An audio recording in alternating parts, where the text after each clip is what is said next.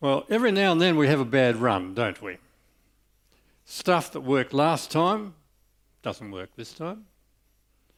People let us down again. Expenses go up a lot for no reason. I've heard a bit of a story about that with fuel and prices of chemicals this year.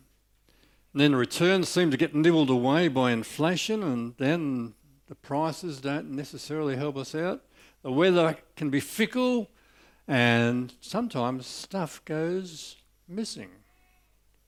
And a farming community such as we are knows about having a bad run. We've been there.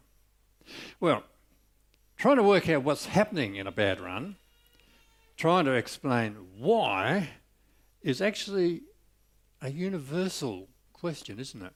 It's a universal task that mankind has been thinking about for a long time. If you're over in the Eastern world, they would talk about something called karma. And you see, they can't see any link between how we live our life and what you get. And so they say, oh, well, there must have been a current life somewhere that's affecting us in ways we can't see, so it must just be karma. And in fact, there are dozens and dozens of explanations about why bad stuff happens to good people. People have been developing explanations for that since the beginning of time. Well, today we're going to look at one of the oldest books of the Bible, the book of Job. We're going to have 3 messages on Job. And that's where we go to say what happens when bad stuff happens to good people. Why do we have bad runs from time to time? So will you pray with me? Gracious Lord, please understand us how to live in this amazingly beautiful but sometimes wild and untamed world which you created. And thank you for what we'll learn from your word today. Amen. So we've got this guy Job. Where does he live? It's very close to Oz. It's Uz, the land of Uz. And if you're interested, you can follow the red arrow and find out where he was. And they say this book's written around about the time of Abraham, the patriarchs, those old times. And there it is, as Job's hometown. And who was he? From the book of Job, chapter 1, verse 1, and we'll be in chapter 1 a bit today. This man was blameless and upright. He feared God and he shunned evil. And as you read through the book of Job, it's going to confirm that this guy is a man of integrity, a man who was doing everything the right way. His friends, they could find no fault with him, although as the book goes along, they try to invent stuff to justify their explanation of why things are happening to him. But it starts off, and he's a guy with a lot of treasures. He's got 7 sons. Now, sons were considered very much treasure in those times, and 7 is like the complete number, so it's like the fullness, as many good sons as you can have, he had them. And what's more, he even had daughters as well. I wonder whether we have as much stock in the region as what he had. 7,000 sheep, plus 3,000 camels, plus 500 yoke of oxen. Now, I understand a yoke is 2, so that's 1,000 cows, 500 donkeys. That's a lot of land to feed all that, isn't it? And then he had heaps and heaps of staff. And put it all together, you have this description of him in verse 3. He was the greatest man amongst all the people of the East. The greatest guy. And then he also had a good family life, because they would have birthday celebrations for all the kids. And you say, all the kids? You've got to remember, in those days, women weren't thought all that highly of. And so if the men wanted to really cut loose and have a party, they just didn't invite the women. But the women got invited. So they loved their sisters as well. Good family life. And then when the parties are all finished, the annual round of parties, we get a clue about how Job thought about God, his concept of God, in verse 5 of chapter 1. When a period of feasting had run its course, Job would make arrangements for them to be purified. Early in the morning, he'd sacrifice a burnt offering for each of them, thinking, perhaps my children have sinned and cursed God in their hearts. And that was his regular custom. And so you can see from that verse that God is concerned with doing whatever he can to stay on the right side of God. And he knows there's sin. And he knows sin needs to be dealt with somehow. And he knows that he needs to take religious precautions on a regular basis to deal with this sin. And he loves his kids, so he takes precautions even on their behalf.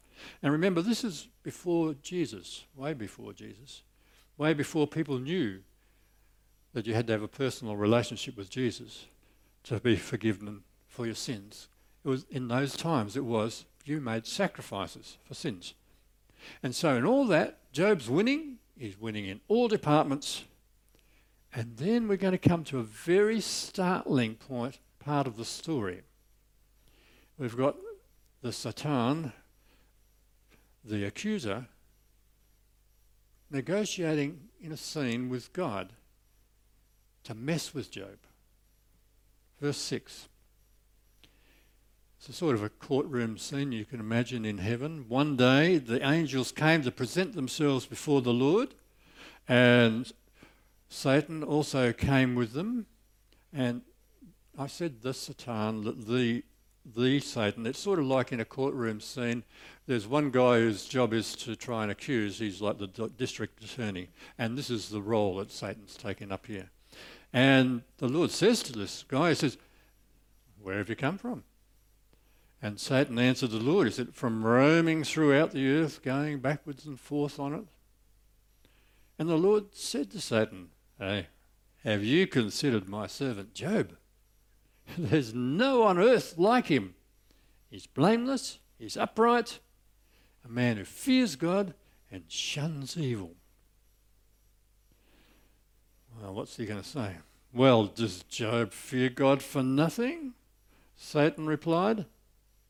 Haven't you put a hedge around him and his household and everything he has? You've blessed the work of his hands, so that his flocks and his herds are spread throughout the land. What about this? You just stretch out your hand, you strike everything he has, and he'll surely curse you to your face. Well, the Lord thought about that and he said, well, very well then. Everything he has is in your power, but on the man himself, don't lay a finger. And suddenly many questions come to our mind, don't they? Does Satan really have such a discussion about us? Is God somehow involved in this bad stuff which happens to us? Do we really only get blessed because God puts a hedge around us and our household? Is the removing of goods and possessions and family a way of testing whether we'll curse God or not? I'm not going to answer those questions now. We've got to wait to the end of the book. But they are answered, but they're not answered in the way you would expect. Bit of patience. And then what happens? The worst possible disaster scenario. All of the kids and the oxen and the donkeys and the camels and most of the servants are wiped out in a day. They suffer the equivalent of the worst possible bushfire devastation. Now, it's like if we had a really bad bushfire in Australia, so bad that everything, including the kids, is gone. And there he is back to square one. And you're thinking, well, if that happened to me, what would go on? Well, let's see what happened to Job, verse 20. At this, Job got up, tore his robe, shaved his head, and he fell to the ground in worship. Fell to the ground in worship. And he said, well, naked I came from my mother's womb, and naked I will depart. The Lord gave, and the Lord has taken away. May the name of the Lord be praised.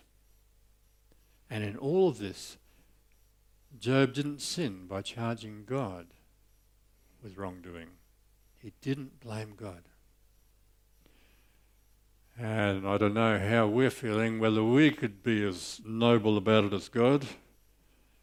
The average sort of knee-jerk reaction to such a disaster as this would be to ask that one-word question: why?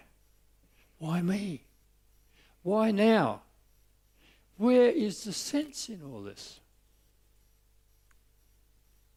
Some years ago I did a 3-month chaplaincy course at Royal Perth Hospital.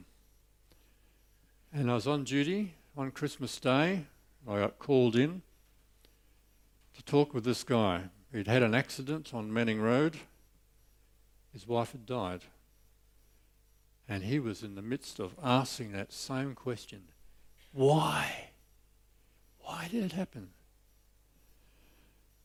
And I asked him, do you think there is an answer to why? And he thought about that.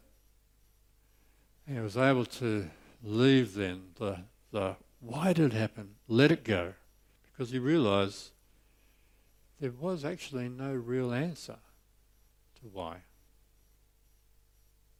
But how we want there to be an answer, how we want there to be a link between something we did and the result that was obtained. We want to know why, so we can stop it happening again, or why, so we can prevent it happening in the first place, or why, so we can blame somebody and sue someone. That whole idea is a big idea, and it could be called the judicial concept or the moralist concept, or they call it theodicy, and it's this idea that if there's a good God and you put in the good works, you should get a good life. It only seems fair. If you're a good guy and you do good things, then God will bless all your goodness with heaps of his goodness. Theodicy it's called. It's a notion of justice or fairness. It's only fair. But there's a problem, and the problem is evil. Evil exists. Let's talk about 4 types of evil. First is natural evil. You know, the fact that things decay. If you leave the milk out of the fridge, it goes off. There's death. Things die. There's wildness. You only have to go and sit down the seashore during a storm. There's calamities happen, diseases, disasters, catastrophes, viruses.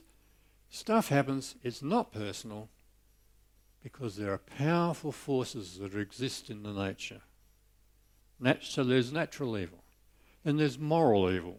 And that's the internal, the personal evil, the thing that dominates the human race. Out of the heart of man comes all manner of evil thoughts, and it's our lusts and our appetites and our desires, and they produce a crop often of sinful stuff. We are so many of us, all of us, immoral people, sort of colliding together in a dangerous world. Moral evil. And then there's supernatural evil. There are spiritual forces and demons and angels. We see the overall scope of that in 1 John chapter 5. We know that we are children of God and that the whole world is under the control of the evil one. And you remember Revelation talks about 1/3 of the angels of God being cast out of heaven and getting about under the control of the evil one. We saw it quite clearly if you read the Gospels. You see a lot of demons breaking out and Jesus dealing with them when God comes into plain view by becoming one of us. And these forces have a sort of a delegated sovereignty in the world. Satan is the prince of the power of the air. And temporarily, so long temporarily, but he has a right to rule over the world system. And we think we can see that in recent developments in our society. And underneath him, there's a force of demons. They're using their powers to seduce and deceive humanity, to fight against the purposes of God.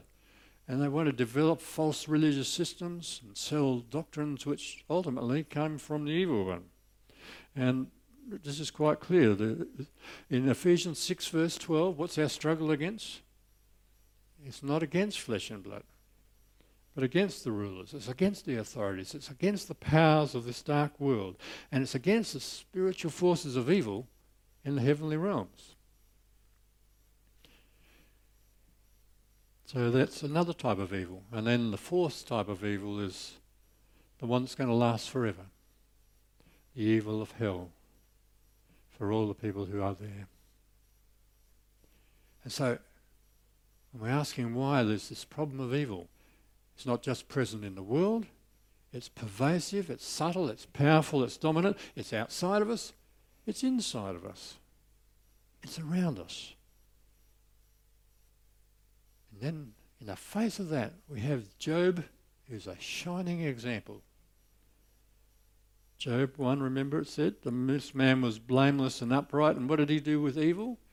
He feared God and shunned evil. Well, we go to chapter 2 now of Job. God boasts again about him to the accuser. Verse 3, then the Lord said to Satan, have you considered my servant Job? There's no one on earth like him. He's blameless, he's upright, he's a man who fears God, he shuns evil, and still he maintains his integrity. Although you incited me against him to ruin him without any reason. And Satan's still thinking, I can get a win here. I can get a win. And so he says in verse 4, skin for skin. Satan replied, a man will give all he has for his own life. But now just stretch out your hand, strike his flesh and bones, and he'll surely curse you to your face then. Because Satan wants to take away even more. He wants to take away his health. And so he afflicts him with painful sores from the soles of his feet to the crowns of his head.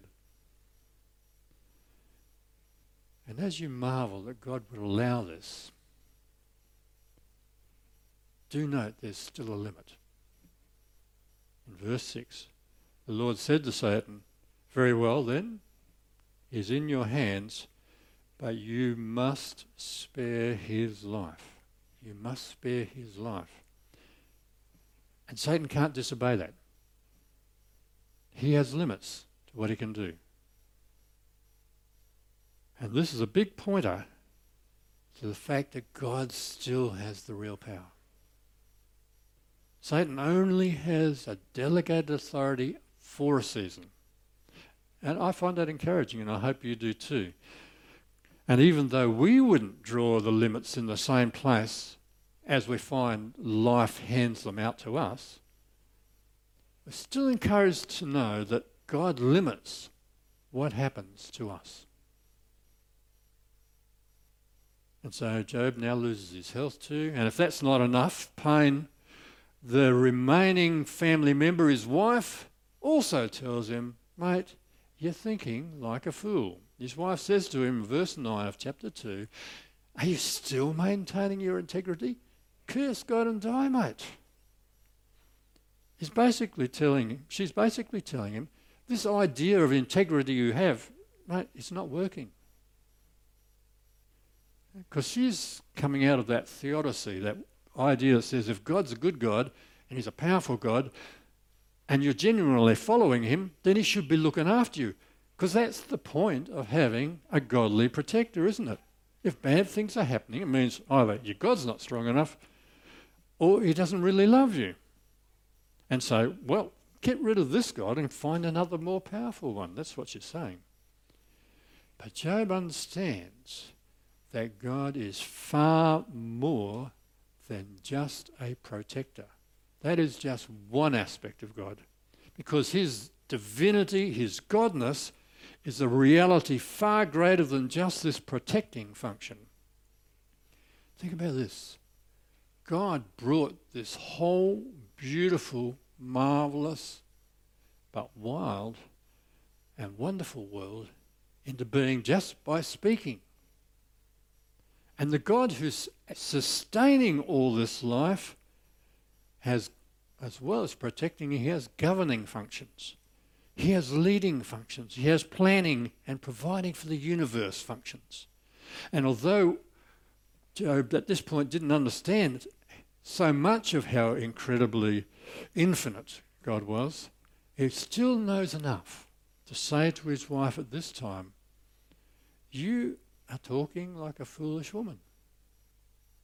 Shall we accept good from God and not trouble?" And in all that, he didn't sin from what was said.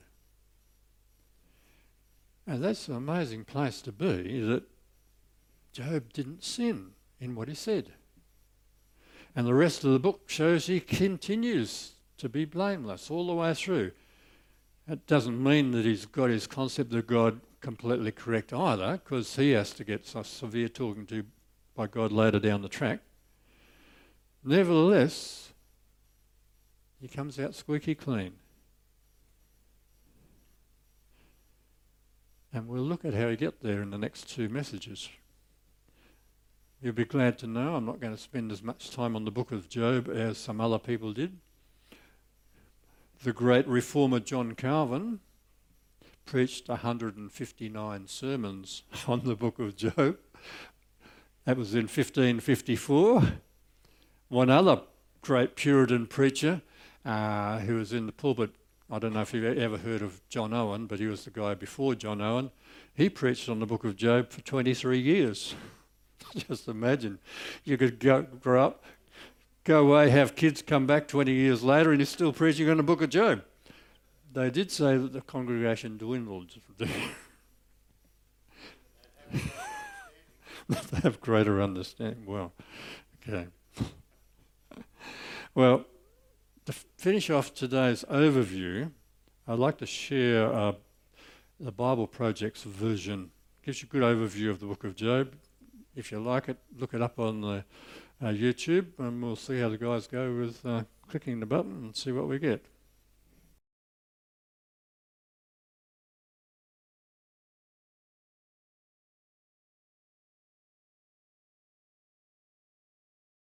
Pretty stimulating. There's a lot just in one go, and you go, whoa. But that's good. So, to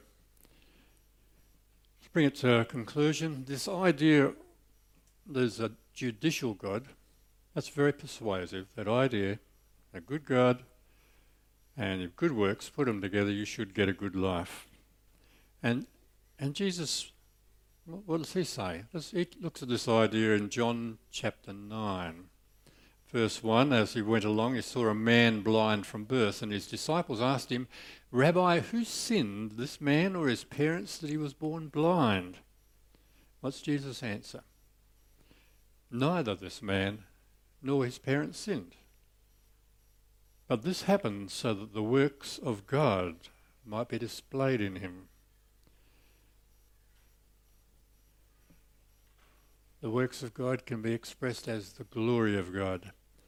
So by the end of Job, we see there's no bigger game in town than we see there's a bigger game in town than just this question of whether we're going to get a cushy ride out of life or not.